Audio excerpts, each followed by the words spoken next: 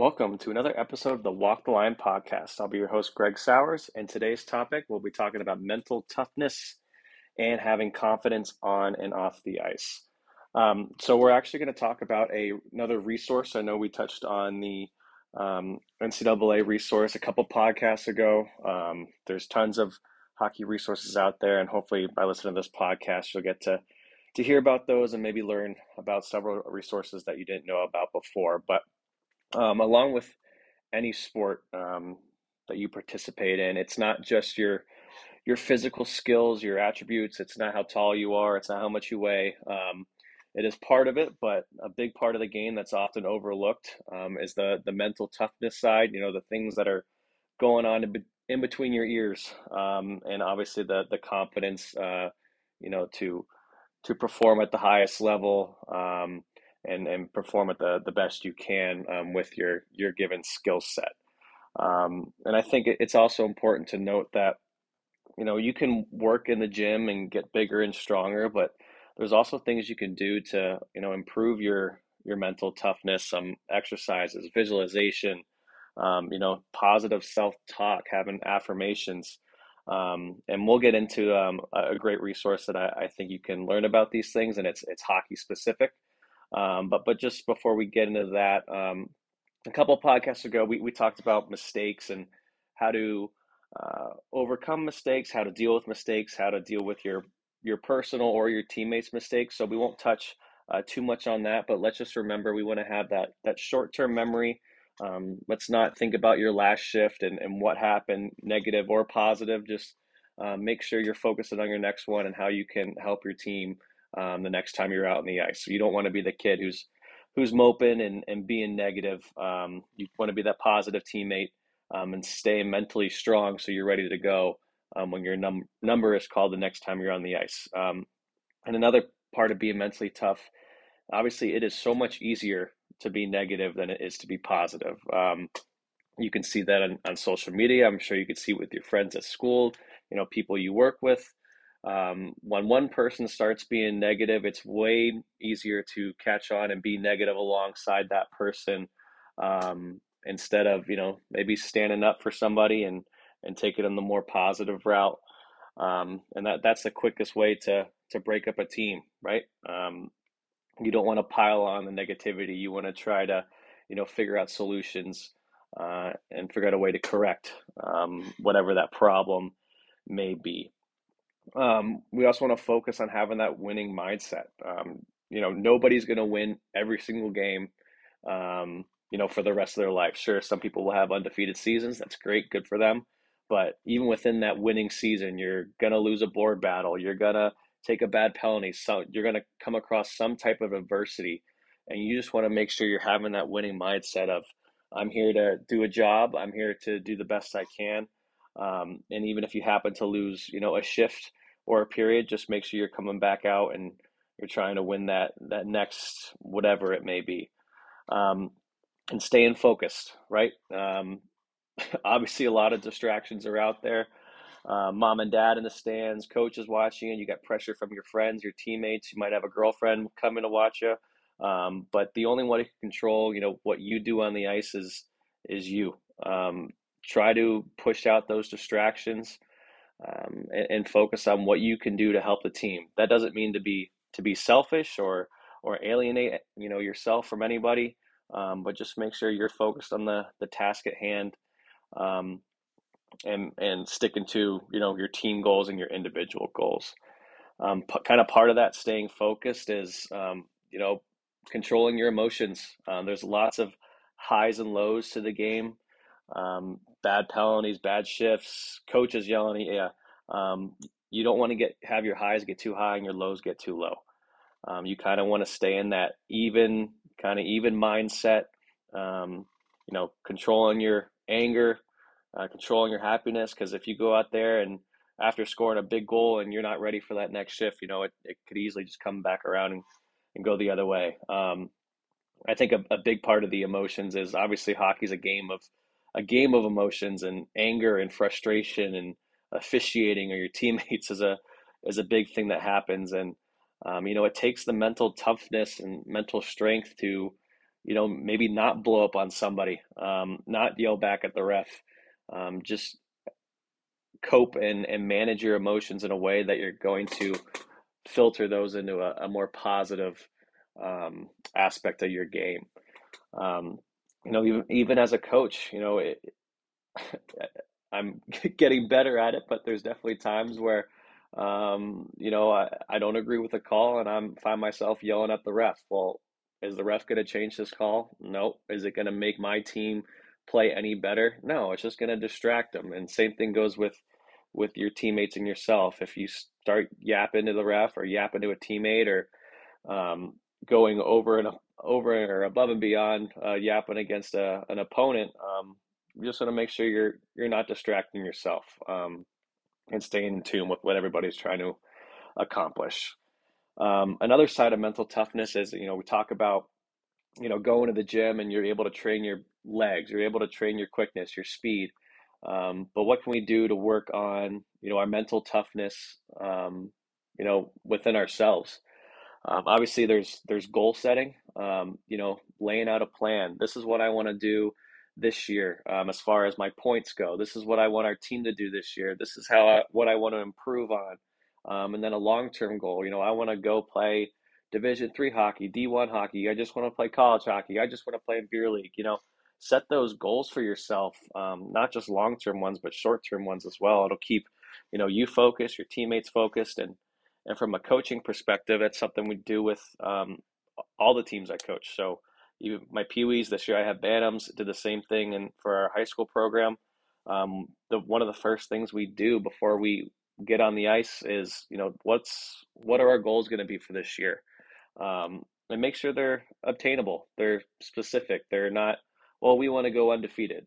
Okay, well, that's a great goal, but what are the odds of that happening? Is that plausible? Can we do everything in our power to make that happen? Sure, everybody wants to win every game, but let's make the goals obtainable. We want to come top 3 in our league. We want to move up to the next division. We want to make our league playoffs. And so not only with team goals, I ask our players to set individual goals.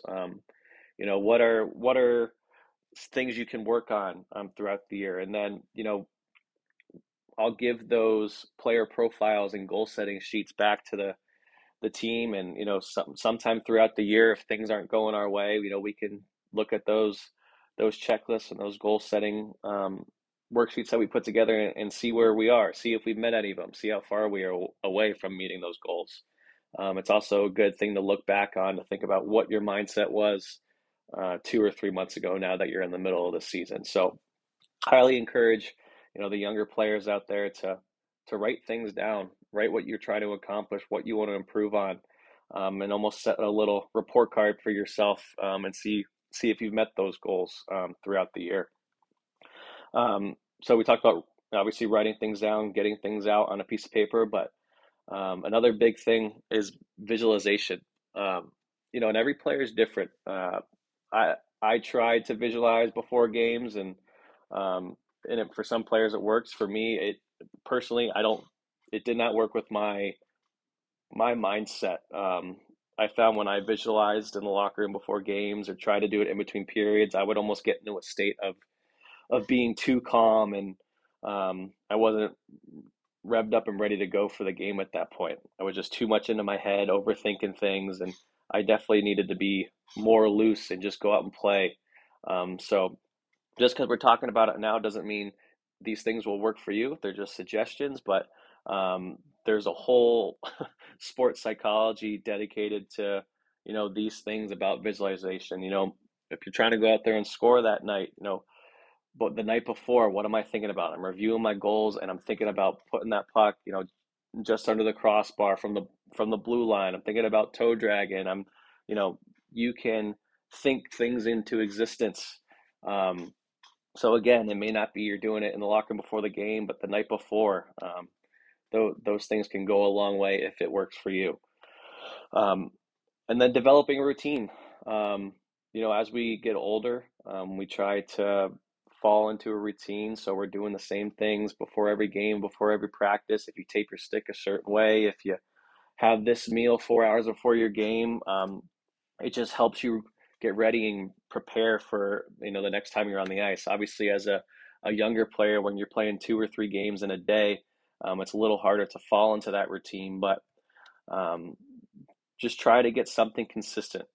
I tape my stick, then I go warm up, then I get inside, then I take off my left shoe. Like, you don't have to be neurotic about it, but have some type of plan going into your game. Just like, if, as a parent or as an adult listening to this podcast, how are we going to work every day? You get up, brush your teeth, shower, do whatever you got to do, get in the car. Now you're driving to work, you're sitting at your cube, right? There's always a process to make sure that you're ready to go each day, whether it's, work, whether it's school, or whether it's getting on the ice for a practice or game. Um, there's a lot of nutty stories about NHL players having routines, guys using different skates every period, guys doing the smelling salts before periods. There's just, whatever is going to get you ready to go. And the more you play and the more you practice that routine, the more you can fall into that.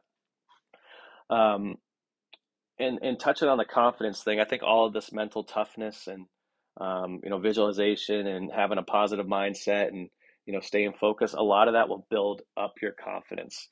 But we all go through times, whether it's hockey, whether it's life, personal self-confidence, where you're not feeling the best about yourself. And obviously, there's sports psychologists that can help with that. But you just want to be confident in your abilities as a player, your abilities as a person. It's okay to be confident. It's also good to be a little cocky. But for a lack of a better word that I can't say on this podcast, you want to be confident and a little cocky, but you also don't want to come off as an absolute wiener.